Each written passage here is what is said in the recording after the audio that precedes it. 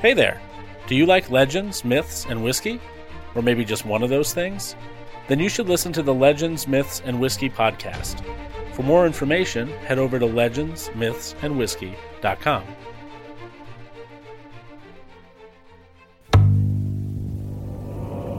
Society 13 Podcast Network. Redefining podcasts. Society-13.com. I like to listen.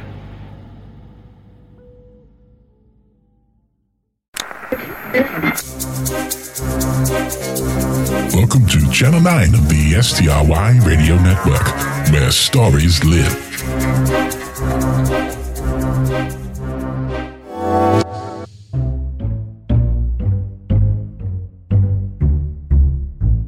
Hi, this is Nelson Piles from Society 13 and the creator of The Wicked Library. Dan Foytik, the current host and producer of The Wicked Library, has started a Patreon campaign with a lot of great perks for those of you who want to keep the show alive and, most of all, free. It's an expensive endeavor to keep a podcast like The Wicked Library up and running. Website costs, equipment, storage for all the episodes. It takes a lot of money to keep a show like this free for all of you. And besides that, think of the librarian. Yeah, the poor soul. Imagine if he had to go get a job somewhere else.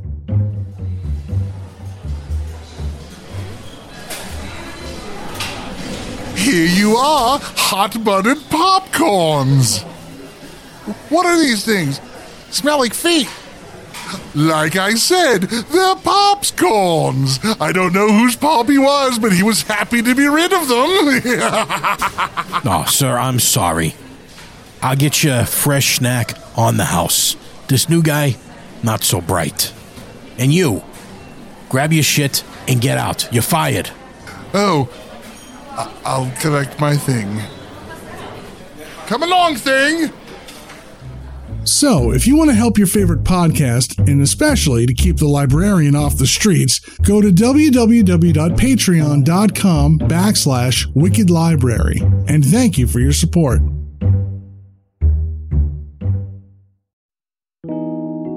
Hello, Jessica. Well, if it isn't my old friend, the librarian. You know, I was gonna come in here and kill you like I've done to so many other people on this show, but I can't kill you. Don't act like you're doing me any favors, darling. You know the score. Sparing me means someone has to take my place. Oh, I'm completely a hitter. Go ahead, do the warning. The Wicked Library is for mature audiences and contains graphic depictions of horror and strong language that aim to get all up in your safe space. You've been warned. Come along, Jessica. Maybe we can both find someone to kill. We've got time. Ooh, it sounds like my husband is home just in time. You know what they say? You can't spell marriage without I, mar, and rage.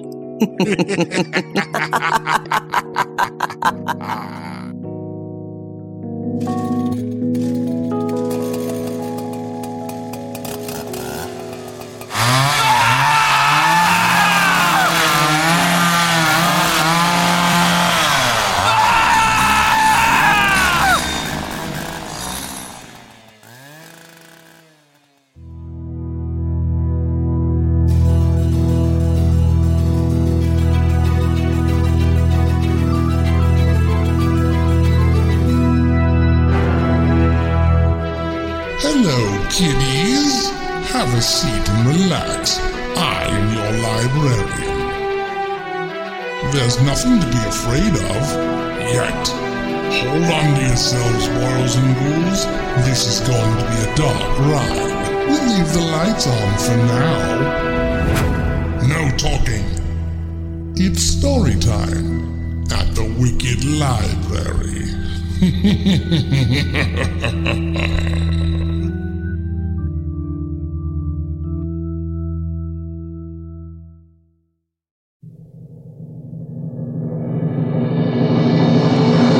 How to host a dinner party without awakening the Dark Ones. We all know the story. A lady feels ready to host her first gathering, only to open the gateway to all terrible things. And that's why Thumbscrews Weekly is here to guide you through any potential mishaps. The first task is to invite your friends. This is fraught with danger, as ladies are prone to ingesting the heads of the young and those hoping to arrange dinner parties. So, it's important you send the requests via post.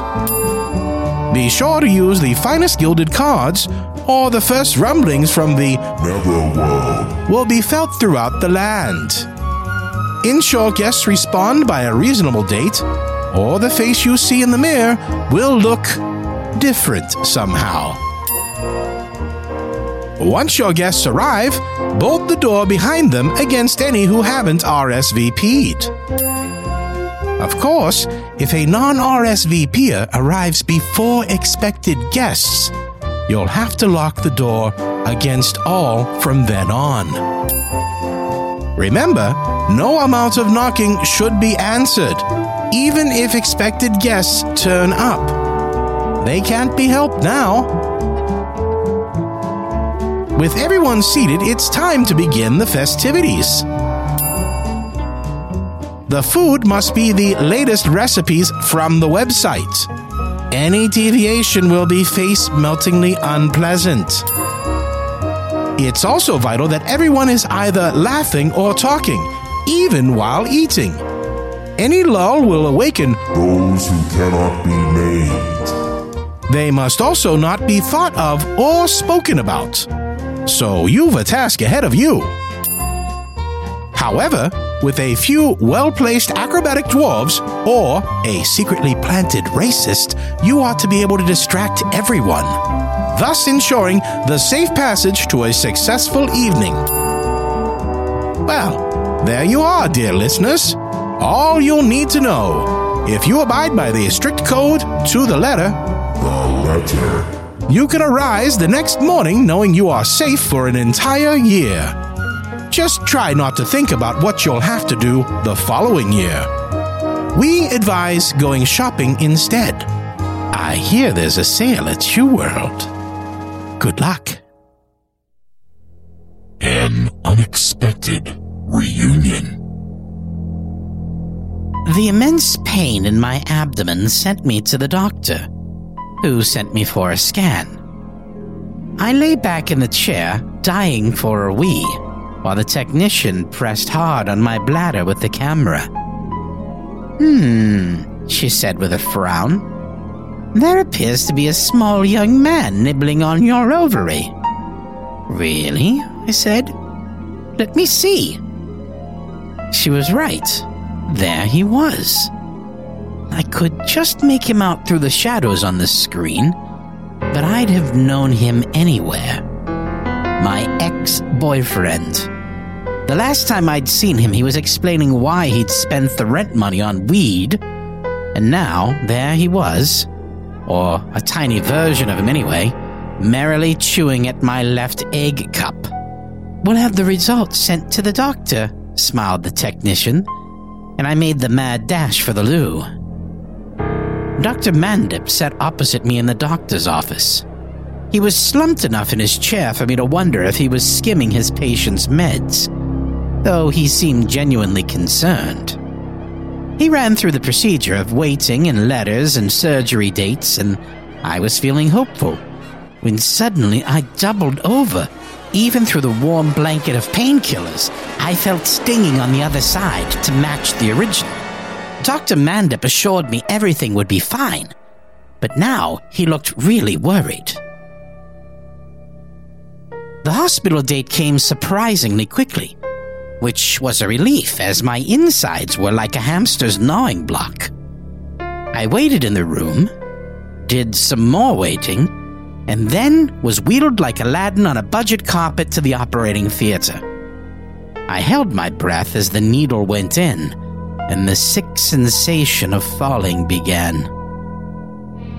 He'll soon be out, I thought.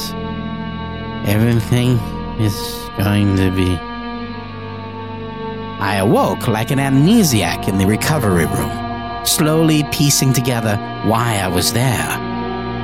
Once I'd gathered enough brain cells, I was wheeled onto the ward where the surgeon came to speak to me. She held up a jar. We managed to remove all the ones we could see. Hopefully, we got them all. Huh? She pointed to the jar. It was like a party where everyone I didn't want to see had turned up, all with diminutive, blood-stained mouths. There were friends I'd stopped talking to, exes, girls whose boyfriends I'd stolen, or who'd stolen mine. They were searching for more meat, not finding it, and circling each other with their fists up, emitting high-pitched growls. Son of a bitch. "I'll take it away, shall I?" said the surgeon. I was so grateful I wanted to cry. A half hour passed. An hour. Another hour. And I drifted into sleep. It was over. I could go home soon. I wondered if I could flush the many people down the toilet. An instant later, I yelped as a sharp pain traveled down my arm. The nurse didn't exactly hurry over, but when I sat up clutching my chest, a bunch came at once. "Oh, God, it hurts!" A little head popped through the skin of my hand, its jaw chewing frantically. I flailed about to detach it, but it held on with sharp teeth and dived back inside. It was my Gran. I hadn't sent her a card or rung her in years, and now she was snacking on my tendons. Another emerged from my ankle, and a third from my chest. I was in too much pain to recognize them. The medical staff pushed me back towards theater. Past the heart ward we went as more and more surfaced. By now the bed was covered in blood. Past the ultrasound ward next, and I screamed as one wriggled through my right eye. The pain seared through my body, which now looked like a bloody mess.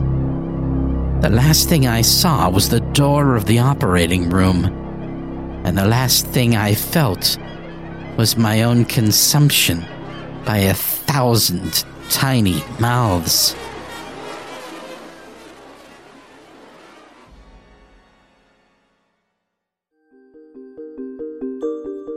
Invite ghosts and earn pounds. You did what? I stand in our front room, staring down at Mike rolling another joint on the sofa.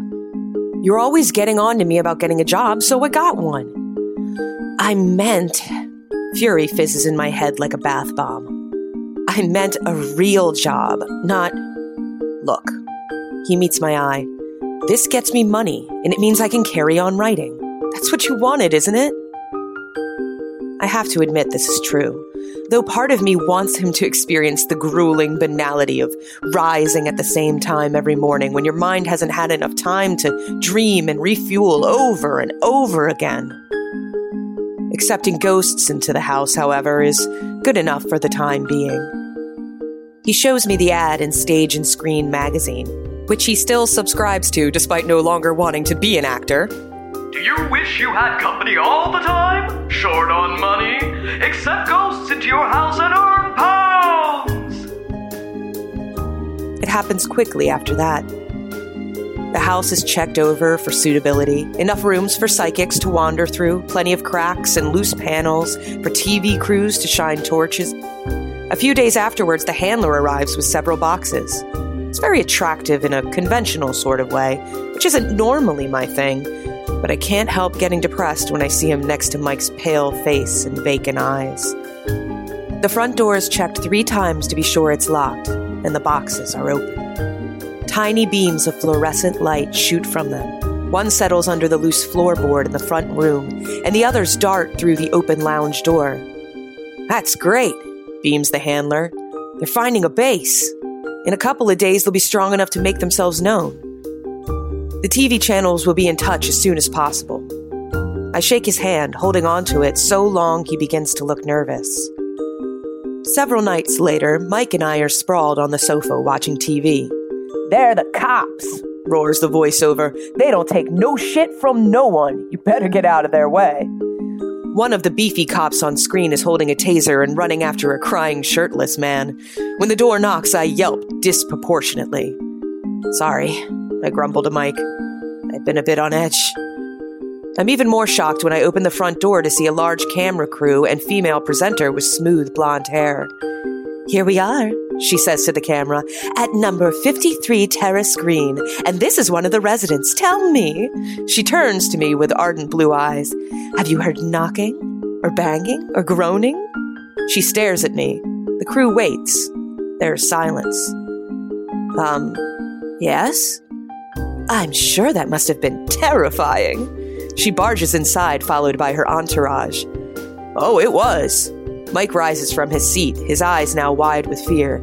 "Some nights we've considered leaving, but all our money was sunk into this property." I open my mouth to contradict him, but something clicks. "Oh, yes." I step forward, unnerved by the camera swinging my way. Sometimes I'm too scared to go anywhere on my own.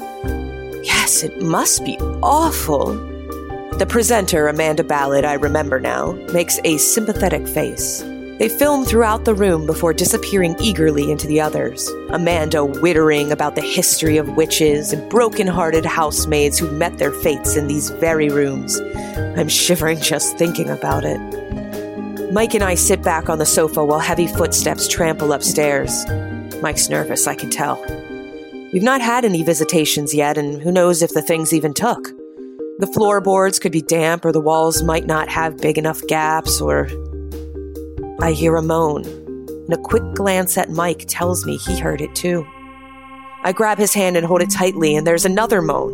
It's deep and bassy, like something from the center of the earth. A finger pokes its way through the floorboard, followed by a hand, and an entire arm pulling a torso up to the middle of the room. Its head lolls to one side, and its eyes are blank, unseeing. It somehow knows we're there and pulls itself towards us. I'm unable to repress a shriek of pure, horrible terror as it blindly gropes and the camera crew thunders downstairs. "Oh my God!" Amanda is wailing and I'm shrieking and the thing is moaning and Mike's hands are up to his head and he seems to regret his decision when a short, pixie-like man steps forward. "Tell us why you are here, why you choose to disturb these people," he bellows. The thing stops groping and moans. "I must have my revenge." "You will have no revenge here," says the pixie.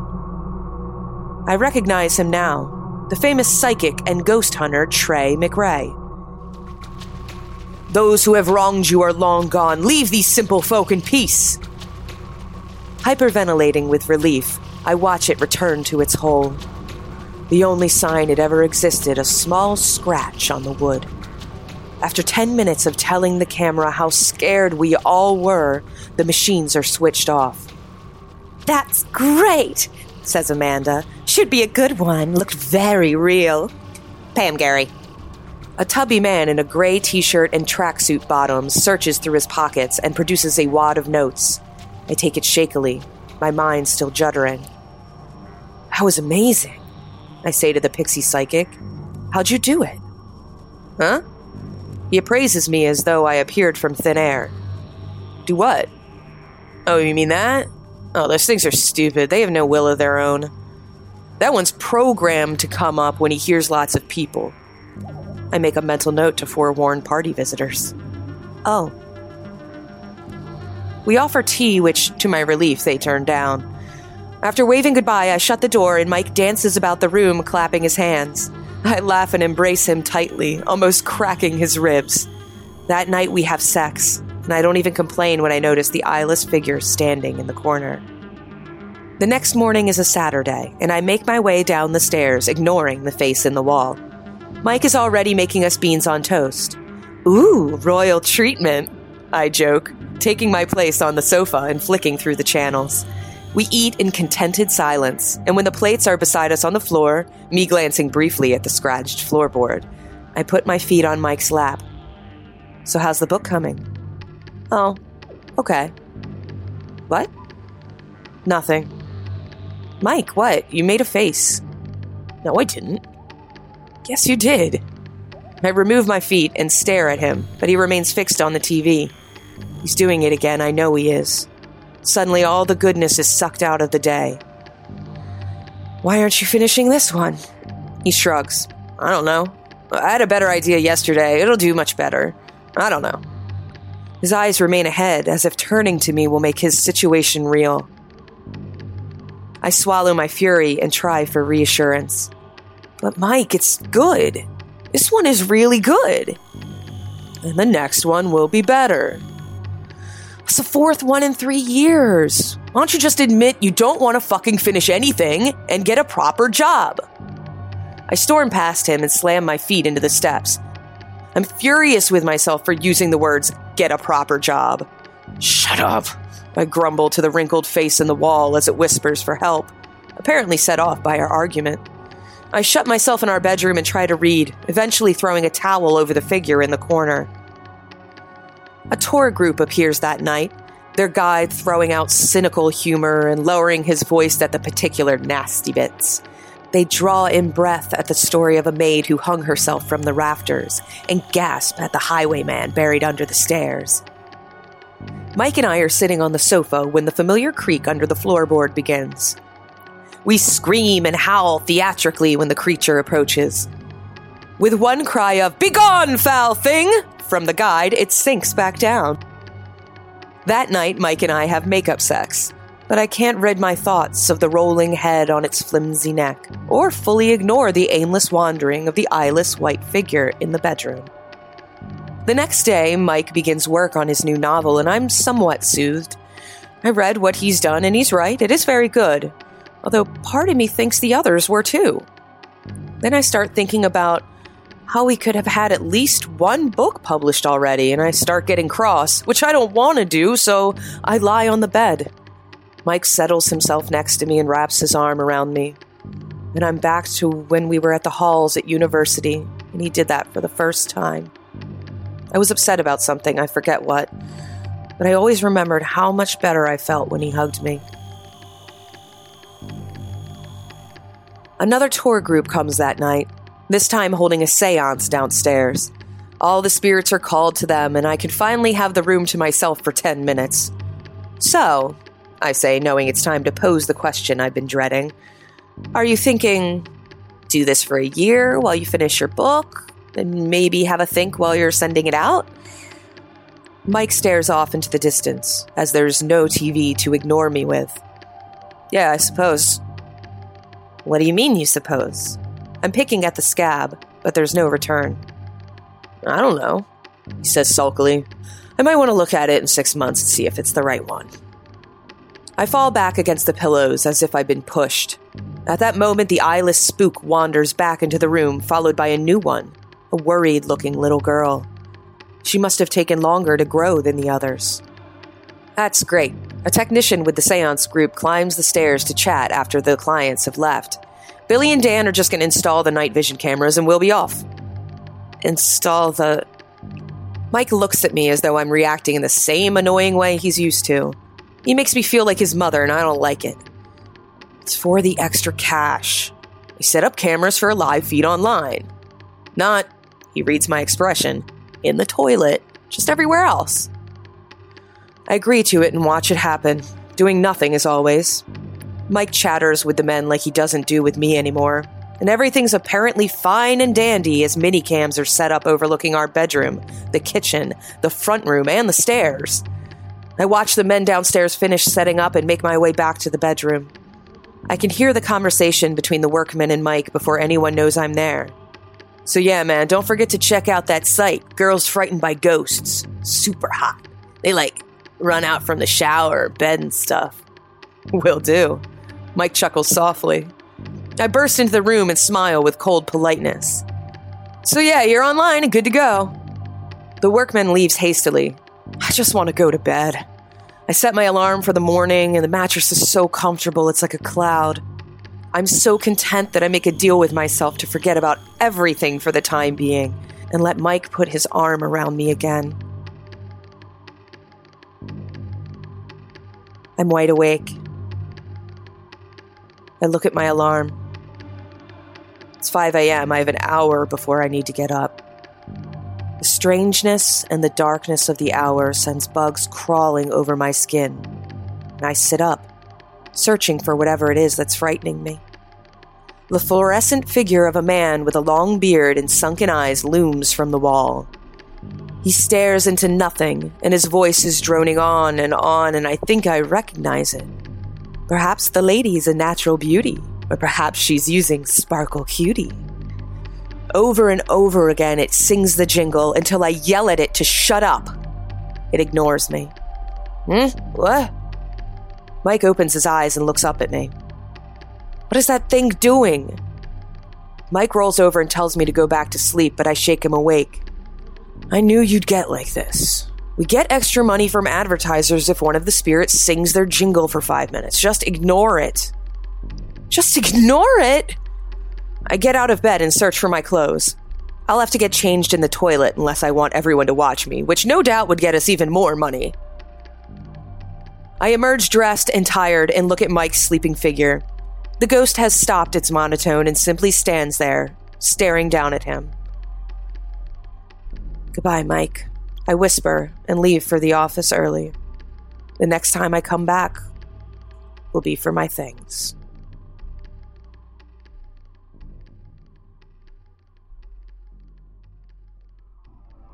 Thanks for tuning in for today's episode of The Wicked Library. Stay tuned for a short interview with the author after these brief credits. The Wicked Library is created and shared for free, but there are costs involved in its production. The Wicked Library now has a Patreon account. Head on over to thewickedlibrary.com for more details and to support the show you love. We really do count on your support in order to make the show possible. The Wicked Library is sponsored by the Legends, Myths, and Whiskey podcast, brought to you by a team of storytellers and whiskey lovers. They bring culture to life through storytelling every week. You can find them over at legendsmythsandwhiskey.com. You can, of course, also find them in iTunes or your favorite podcatcher. They also have a production of Beowulf, fully scored, with music by someone those who are fans of the Wicked Library would be familiar with, Nico Vitese. Find links in the show notes, or head on over to legendsmythsandwhiskey.com to find out more. The Wicked Library is a Ninth Story Studios production. ninthstory.com. All audio recorded in-house at Ninth Story Studios is recorded on Rode microphones. Find out more information about the great products over at Rode.com. That's RODE.com. And big thanks to Rode for helping us make this show possible.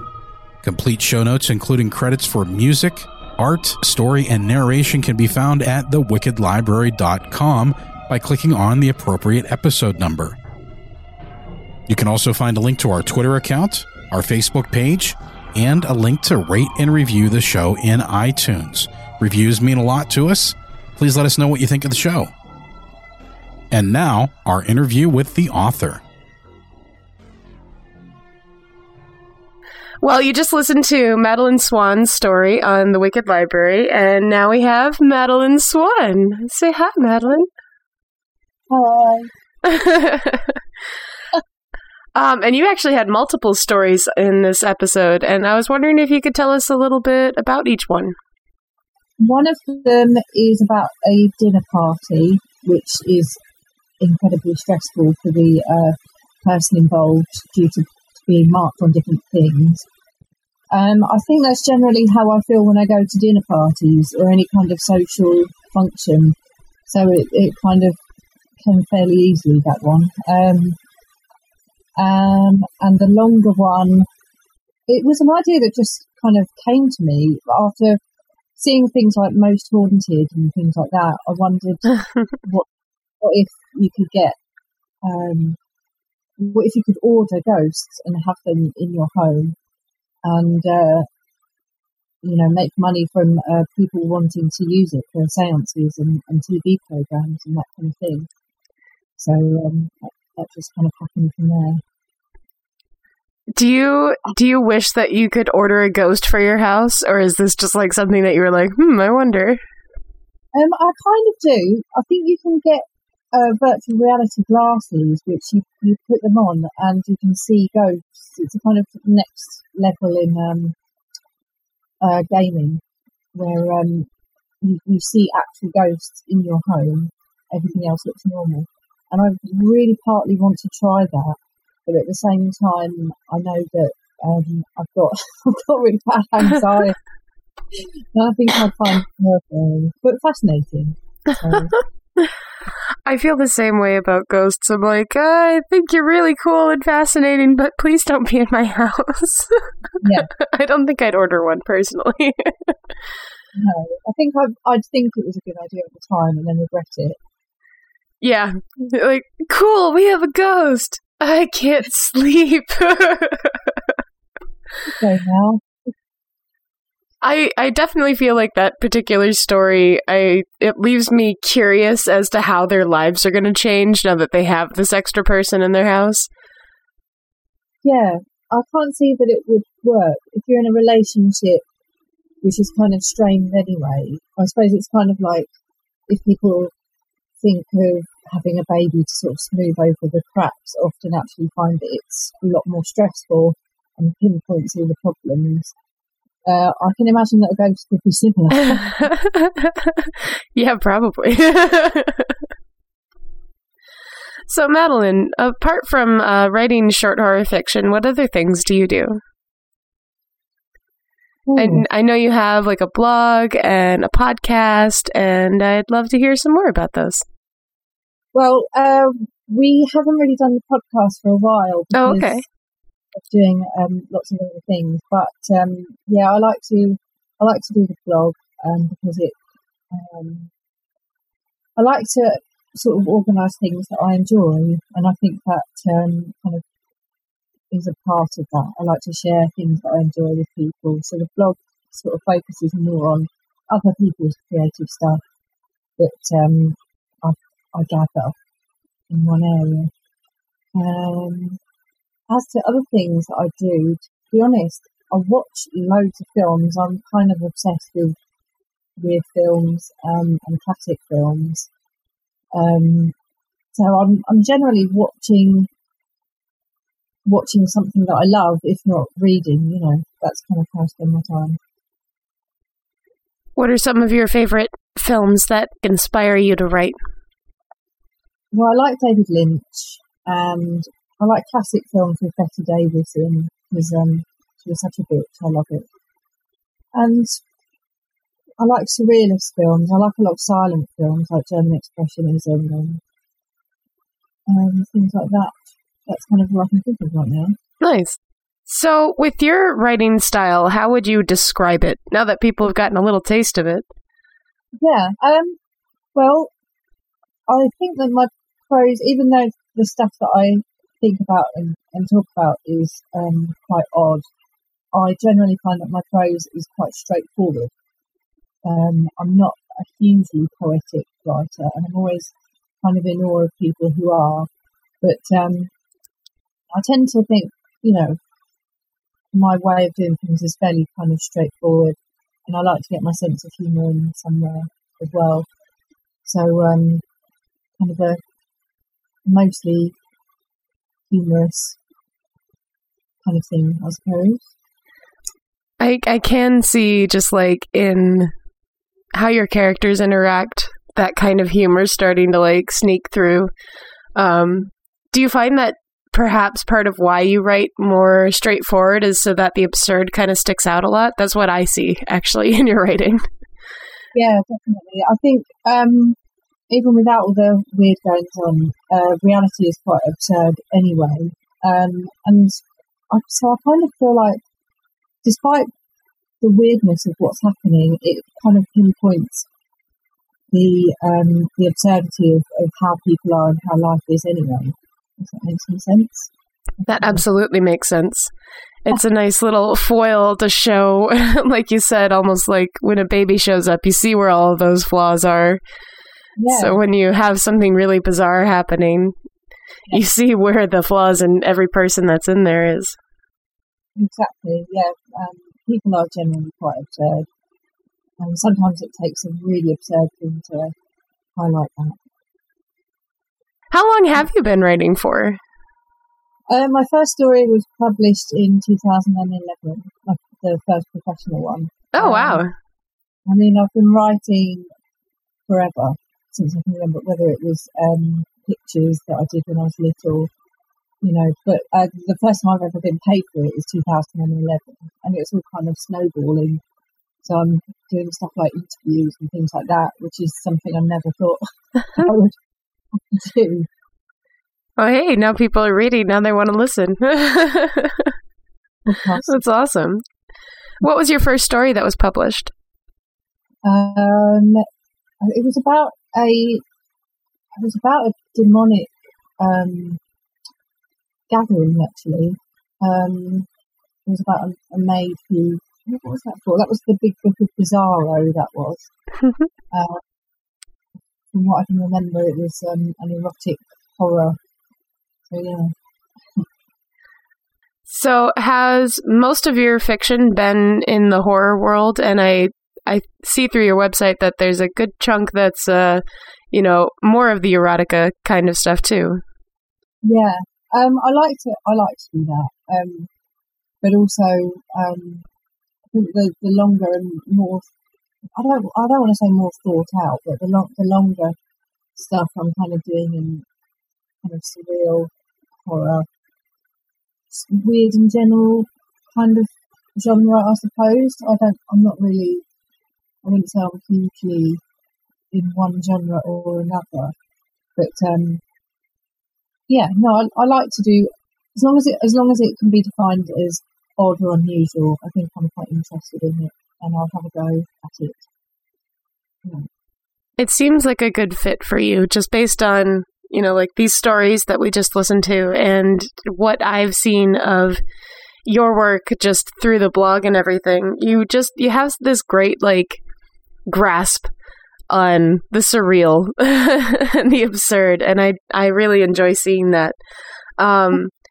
And I think at this point, we'll point folks in a direction to connect with you and read some more about your work. I know that you're on Twitter as @Madeleine Swann. Are there other places that people can find you? Yes, my website, madeleineswann.com, or my blog, madeleineswann.wordpress.com. Those are the main ones, Twitter, my website or my blog, or actually my YouTube channel, which I think is Miss Madeleine Swann. Nice. Yeah, and by the way, thank you. Once upon a year ago, you went to Italy and did the Anatomical Museum for me. I did. Oh, it was incredible. Yeah, the video of it is on your YouTube channel, isn't it? Yep. That one's over on Horror Made, the YouTube channel, and I wanted to thank you now that I'm in your earballs. Because that was really awesome just to see that journey and kind of meet you that way. Yeah, incredible place, really fascinating. Thank you very much. Yeah, thank you. Well, everyone, thank you so much for listening this week, and you should definitely check out more of Madeleine Swann's work on her website and her blog and on Amazon, and the links to those you will find in today's show notes. Thank you, everyone, and have a delightful day. Thanks, Madeleine.